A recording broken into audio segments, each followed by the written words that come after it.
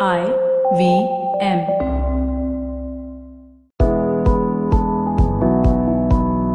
Hello and welcome. This is Govindraj Ethiraj presenting to you the latest segment of Business.Next on Bloomberg Quint.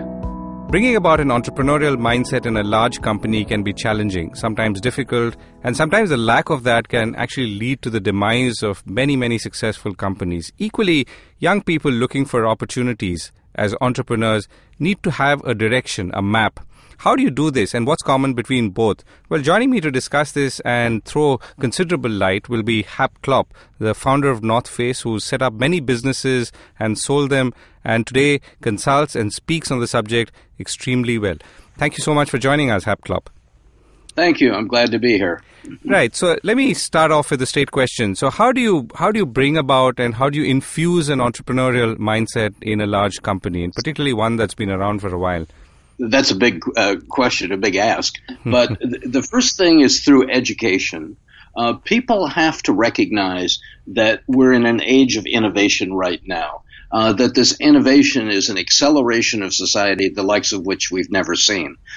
First of all, recognize that 95% of all technology, all patents issued have been issued in the last 5 years.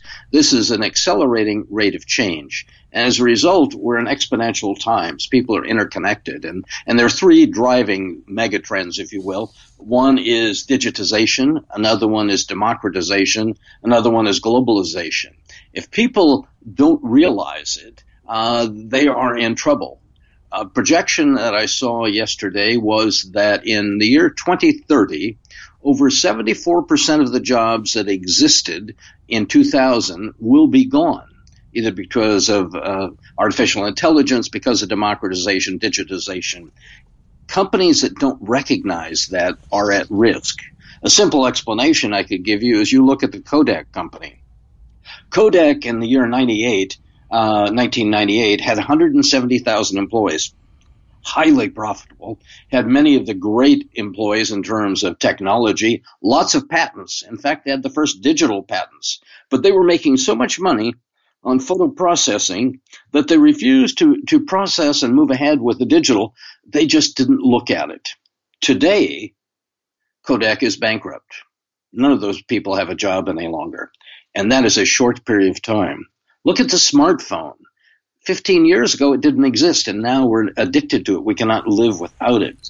What people have to realize is there's no sinecure any longer for a long-lived business. You have to be constantly innovating. You have to look at the megatrends that exist out there and realize that if you haven't been disrupted, you will be.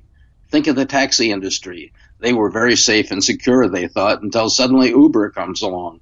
Uber and Lyft and all the rest of the companies that follow that. It couldn't have happened without the digitization, couldn't have happened without the democratization, but it was there. Numerous industries are at threat right now. And so every company has to sit back and say, we can't just maximize profits. And that's usually done by taking yesterday's products or services and continually selling and selling and selling until they finally die. But rather, while they're in their product life cycle, we have to spend money introducing new ideas. We have to, in fact, steal some of the money and the profits and the cash flow being made by the successful products to invest in risk and risk starting. And then that goes to the final element. People have to realize that the risk reward has changed. Right now, the risk is being disrupted by outside people. It's not a risk of not knowing. You can't have perfect information because things are moving too quickly. And I believe it was Voltaire, the French philosopher, said, perfect is the enemy of good. And today, that is absolutely true. So you have to develop a mindset. And that mindset in Silicon Valley, where I reside, is one of scaling, of taking chances, of recognizing that it's okay to fail. Thomas Edison is the one who said that, I've never failed. I've just found 10,000 reasons that something doesn't work. You have to have a mindset, and you're going to take chances because that is the best path for the business of the future. Right. So you're also saying that in many ways, if you do not have an entrepreneurial mindset, you will be fighting for survival. So you have to have that, because it's not about growing your company or finding new business lines and new projects to work on, but it's about your very survival in future. That is correct. And as I said, it's an educational exercise. So one of the things you need to do in these companies is bring in examples of what's happening outside. Certainly, software is disrupting all companies. Artificial intelligence is hitting companies. Things like automation, driverless cars is going to hit all the industry. Alternate energy is there. Smartphones, of course. Now people have more computer power in their purse or their pocket than people had when they first went to the moon. Automation, of course, all those things are out there. I think that it's adopting a mindset. I call it a Silicon Valley mindset because many of the unicorn companies have been started here with that attitude. But a key factor is that you cannot be afraid of failing. Because the reason that a lot of large companies do not innovate is that they know what they know, and they're terribly afraid of what they don't know. So they're afraid to try new directions, or they're afraid to try things that maybe won't work out. But in Silicon Valley, everybody is willing to take chances because they set their sights so high. How do you drill this down? I can understand that, let's say, the top management or the CEO sees this, is able to visualize what could happen or what could go wrong if you didn't anticipate the future effectively. But how do you drill this down, again, once again, in a legacy company with thousands of employees, exactly like Kodak? Well, I think you have to do a couple of things. One, again, I go back to education. I'm a big believer in education, and I think those that fail to look around them and just look at their own company will not adopt that, because there's so many reasons why not to do something, that there's problems. So what I believe is that you actually take people around you. There's education that has to continually be there, executive education. You have to take groups of your people out to places together. When I ran the North Face, one of the things we did is on a regular basis, we would put people from different departments together to go out and see customers. We would bring people from design, people from sales, people from finance and operations, and we would do it all over the globe. And when they would come back, they would talk about what they saw and the changes they saw. It was only when that group of people got together that you were able to solve something. Because in many of the large companies, no individual can say yes, but lots of them can say no. So the art is bringing them all together and getting them to talk about things where they tie to the overall goal. Now, just to give you one example, and people will probably take issue with what I say here, but you need to look at some companies that exist right now that maybe suboptimize their performance because they didn't change. And let me bring out the case of Microsoft. Microsoft under Bill Gates was dominant in its field. In the year 2000, however, he brought in Steve Ballmer to run the company. Ballmer was not the one who looking at new ideas. Ballmer did great things for the financial stock. They tripled sales. They raised profits. But maybe it was at the expense of the long term. For example, in terms of operating systems, in 2000, they had 95% of the operating systems for laptop computers. Now they have 1% of the operating system for mobile phones, which is the direction of the future. They missed out on search. Google did that. They missed out on smartphones. Certainly Apple and many others did that. They missed out on media and music. Apple did that. They missed out on cloud computing to Amazon. They missed out on apps, which Apple did. What happened was Ballmer organized the company around their existing businesses and did not pay attention to the new things that happened out there. Now, in 2014, Satya Nadella took charge, and he's now changed it back to what it was before. But I would argue that, and I think if people look at it, they'd realize that Microsoft was at risk because they didn't change. We could also say, what's happening at Apple now? Apple stock could be very strong, just like Microsoft was for a while. But is Tim Cook providing the innovation, and I'm talking about product, but also reorganization of the company, et cetera, is he providing that same thing that Steve Jobs did, or is he managing the company without an idea towards the future? I think school's still out on that, but I would say there's some parallels between Microsoft and Apple that one should look at. So if you can bring these two people and say, okay, these are billion-dollar companies, yours is a billion-dollar company, are you facing that same thing? Are you taking enough risk? Is innovation getting out of your department, out of research? Because in many of these companies, they've done a lot to develop new ideas. They've done a lot to gain patents, but then they aren't being matured into products. There's various tools that people use. In Silicon Valley, there's probably 150 companies at innovation labs because they want to capture some of the uniqueness that exists in this culture. Also, groups come into Silicon Valley as they do elsewhere, but companies send them in so that they can visit other companies and learn about the culture, learn about the product innovation, learn about change and various ideas. I think you have to spend money doing that. You can't just focus on your existing business. You've got to focus on what are other people doing. I think groups like that and working with universities, bringing out some of the professors to talk about not only new technologies, but new ways of doing business is very good. Right. If I were to ask you to look at it from an India point of view, India has very large information technology services companies, but almost none in the product space, at least none of significance. And this is a strength that's in services that's been there for a few decades and is continuing to last, but there's no clear sense of horizon on whether this will continue to be the mainstay or can these companies continue to hold their position in the marketplace. So how would you look at this situation and comment on it?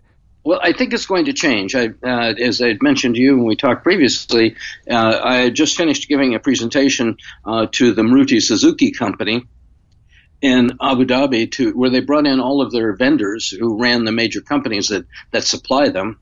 And as you know, Maruti Suzuki has been very successful in the automobile business in India. But what they were doing was trying to get all of their vendors online with their long-term plans so they can be able to move forward, because alone they couldn't make it. They needed their suppliers to have a similar commitment to investing in the future for the future. So I see a company like that, highly successful, that can move into these other areas. But one of the reasons has been that up to the last few years, the actual Indian market itself was not a great one for consumer products because of the stratification. There was certain numbers of people that wanted them, but in the United States, in Europe, there are many more people in the consuming portion. 100%, if you would say, or 95% of the market are looking for products as a way to go. Obviously, in India, there's all the capability to produce. There's certainly the manufacturing capability, but the infrastructure of moving product around is not as strong as it is elsewhere in the world. But it's easy to move things like the intellectual capital around. So that I think that's been an inhibitor.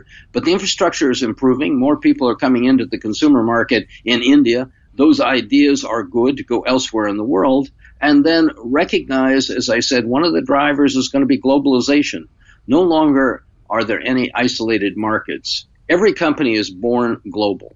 Every company has products that are sold globally, that the materials are sourced globally, their employees are global. There's global product development being done. And so we're just on the tipping point where that's going to happen. So Indian companies are not going to be Indian companies in the future, in my view. Those successful ones are going to become global companies. And tools such as computers and travel are all going to be integrated into making global companies work.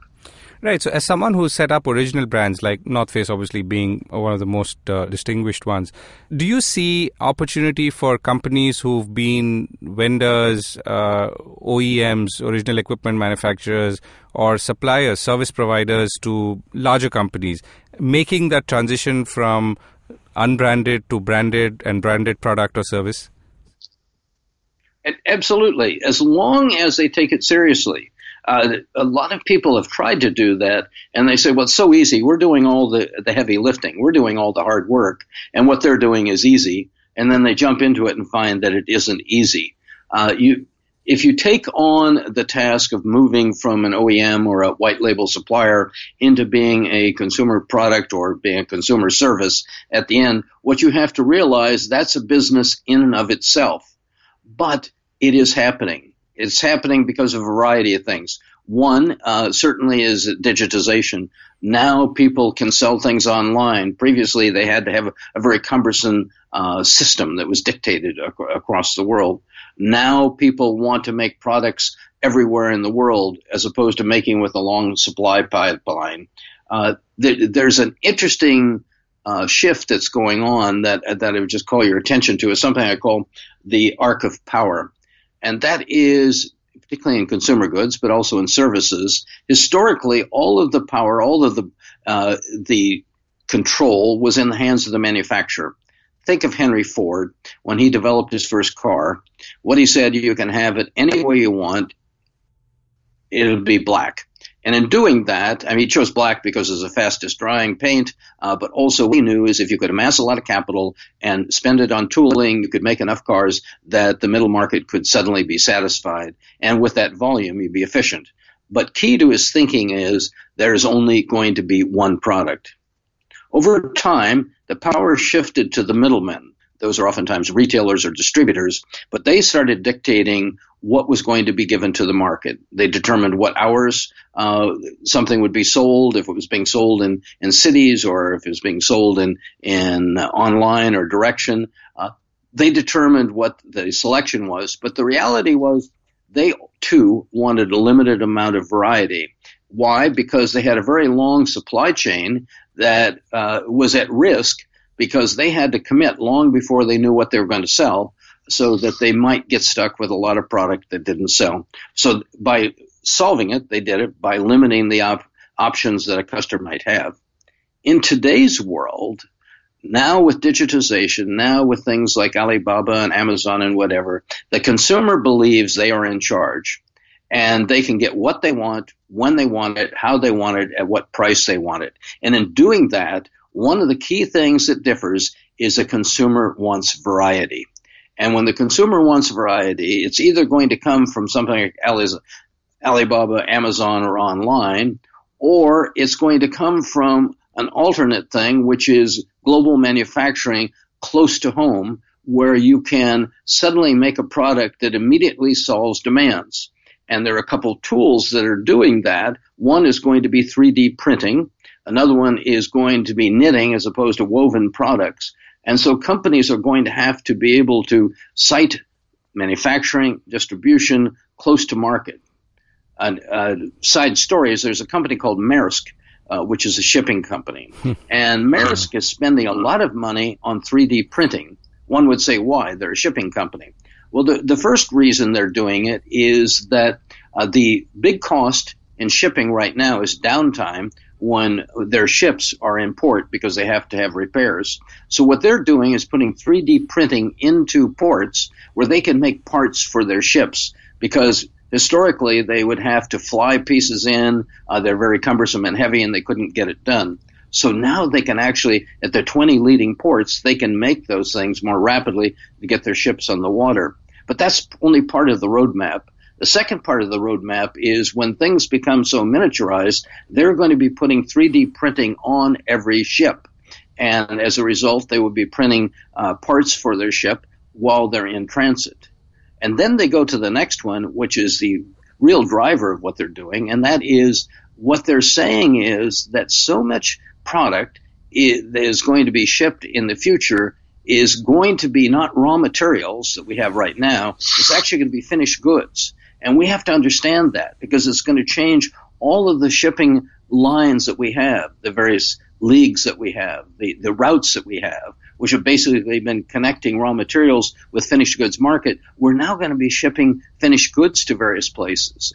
And they see that whole transition coming about as a result of the change that's happening in the marketplace. That sounds fascinating. So let me ask you, as we run to the end of this segment, all of this that you've said is also throws light on what the opportunities are for entrepreneurs or those who are striking out for the first time. Now, if you were to look at your own experience and, if Hap Klopp were to be young and this was the late 60s, what would you be doing today and what are the kind of opportunities that you would be looking out for? Well, there's a lot. I'm excited about it. I mean, I teach a course at Holt University about corporate entrepreneurism because I think there's so much opportunity tied up in large companies that isn't liberated. If you can help them liberate that, there's going to be major breakthroughs. I see kind of 6 megatrends that exist out there, and I would capitalize on one of those within the silo I have. The first one is people in the internet. Everybody's interconnected now, and that creates a massive, rapid explosion, scaling of a business that you could have not had before. The second thing is IoT. The Internet of Things. That's going to be a big opportunity breaking out there. Artificial intelligence and big data, huge opportunity. The sharing economy, whether it's Uber that we talked about or Lyft that we talked about, there's all sorts of democratization. There's an interesting group here in the U.S. for small entrepreneurial companies called WeWork. And it's basically collaborative expansion of retail offices where you never are firmly sited. You're just in their building, and as you grow, you take on more space or you move elsewhere. But that sharing economy is happening there. The digitization of matter is another big thing that's happening. And then I would say computing, communications, storage everywhere. Huge opportunities exist out there. I happen to like consumer goods, and when I look at consumer goods, I start, okay, what's the new breakthrough going to be? The breakthrough probably is going to be in the Internet of Things. It's going to be in wearable technology. I've served on some boards of industry groups where we're developing wearable technology. There's massive things in terms of sensors that can measure your body and what you're doing and be able to provide medical feedback. I will say I don't have the time to do it because I'm getting older, but the first trillionaire is going to be somebody who creates solutions to the medical problems in the world. So much of our money is spent on medical medicine and the delivery of medicine that some solutions to that is going to create the trillionaire that exists out there. And it could come from something as simple as biomonitoring with sensors or pills or what have you. It could be from a variety of... Or even a cure for the common cold. Absolutely. If you solve that, think how many people would want it. So I think the trillionaire is going to be in the medical area, but there's also major breakthroughs. The other day I was looking at something where we believe we've gotten to the end of Moore's law, which basically says computing power accelerates every year or doubles every year because we've gotten to the extremes of the speed with which electrons can move. However, if you put together people from the biosciences with people with electrical, what they've seen is you can actually use human DNA as a basis for a computer because it handles so much more information. So the great ideas, as happened in this case, are in the valley between disciplines, getting people together who have different approaches. In this case, it was biosciences with electrical engineers who realized that, sure, we may be limited in the speed of electrons, and we've done everything we can to put chips together, but we don't have to do that. We can actually bring human DNA and use it to transport information. And that is happening right now. Right. That sounds very, very fascinating and even frightening in some ways. Yeah, that is the challenge because technology is moving much faster than our ability to either set guardrails or regulations or rules on it. We don't quite know. Going back to Uber again, you can see all of the pushback that's happened in the world because of restrictions and laws and what have you. But it is going to replace it, but it's going to be adjusted. We're certainly going to have to control it. There's certainly probably, when I talked earlier about 74% of the jobs going away, that's probably going to create a social problem that's just not possible. So maybe artificial intelligence is going to become augmented reality as opposed to artificial reality where people are just given tools so there is some work for them to do. Hap, last question, and I can't resist asking this one. Do you still think the outdoors are business and a business opportunity? Absolutely, but it's very fragmented. There's elements in there. When I started out in my business, there's basically camping and sort of long-term, mountaineering, hiking. Now there's ice climbing, there's rock climbing, there's gym climbing. Now there are things like working out, which we did before it becomes yoga, and those areas. Each one of those segments are going to break through in new and different ways. And as they do it, you have to embrace it. There was skiing when I grew up, but then suddenly there was something called snowboarding, and that tied to skateboarding, and it did things. So there's going to be a lot of offshoots of these businesses, and some will be very small, and some will be able to grow where they are. So I believe it's there. You have to embrace the difference. You have to look at that, and then you have to jump on it. There's a great quote from Goethe, the German philosopher, that said something like, whatever you can do, begin it. Because beginnings have genius and power and magic in it. Just talking about it is not going to stimulate anything.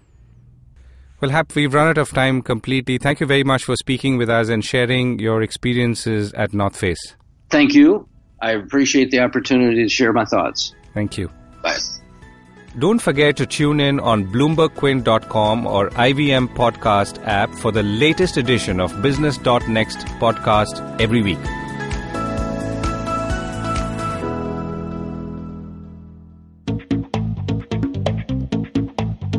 Advertising is dead. Yep, you heard me right. Advertising is dead. We're all in the content business now.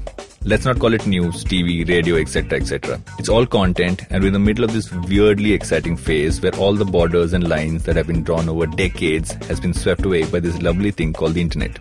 We're a show where we don't dwell on just the stuff that is now, but rather the wider stuff about advertising, media, content, and the whole goddamn circus surrounding it. Tune in every Tuesday for our weekly unboxing of the mystery box we used to call advertising. I'm Varun Dugirala, co-founder and content chief at The Glitch, and this is my new podcast, Advertising is Dead. Hello everybody, we have a brand new daily podcast we're working on with Bloomberg Quint.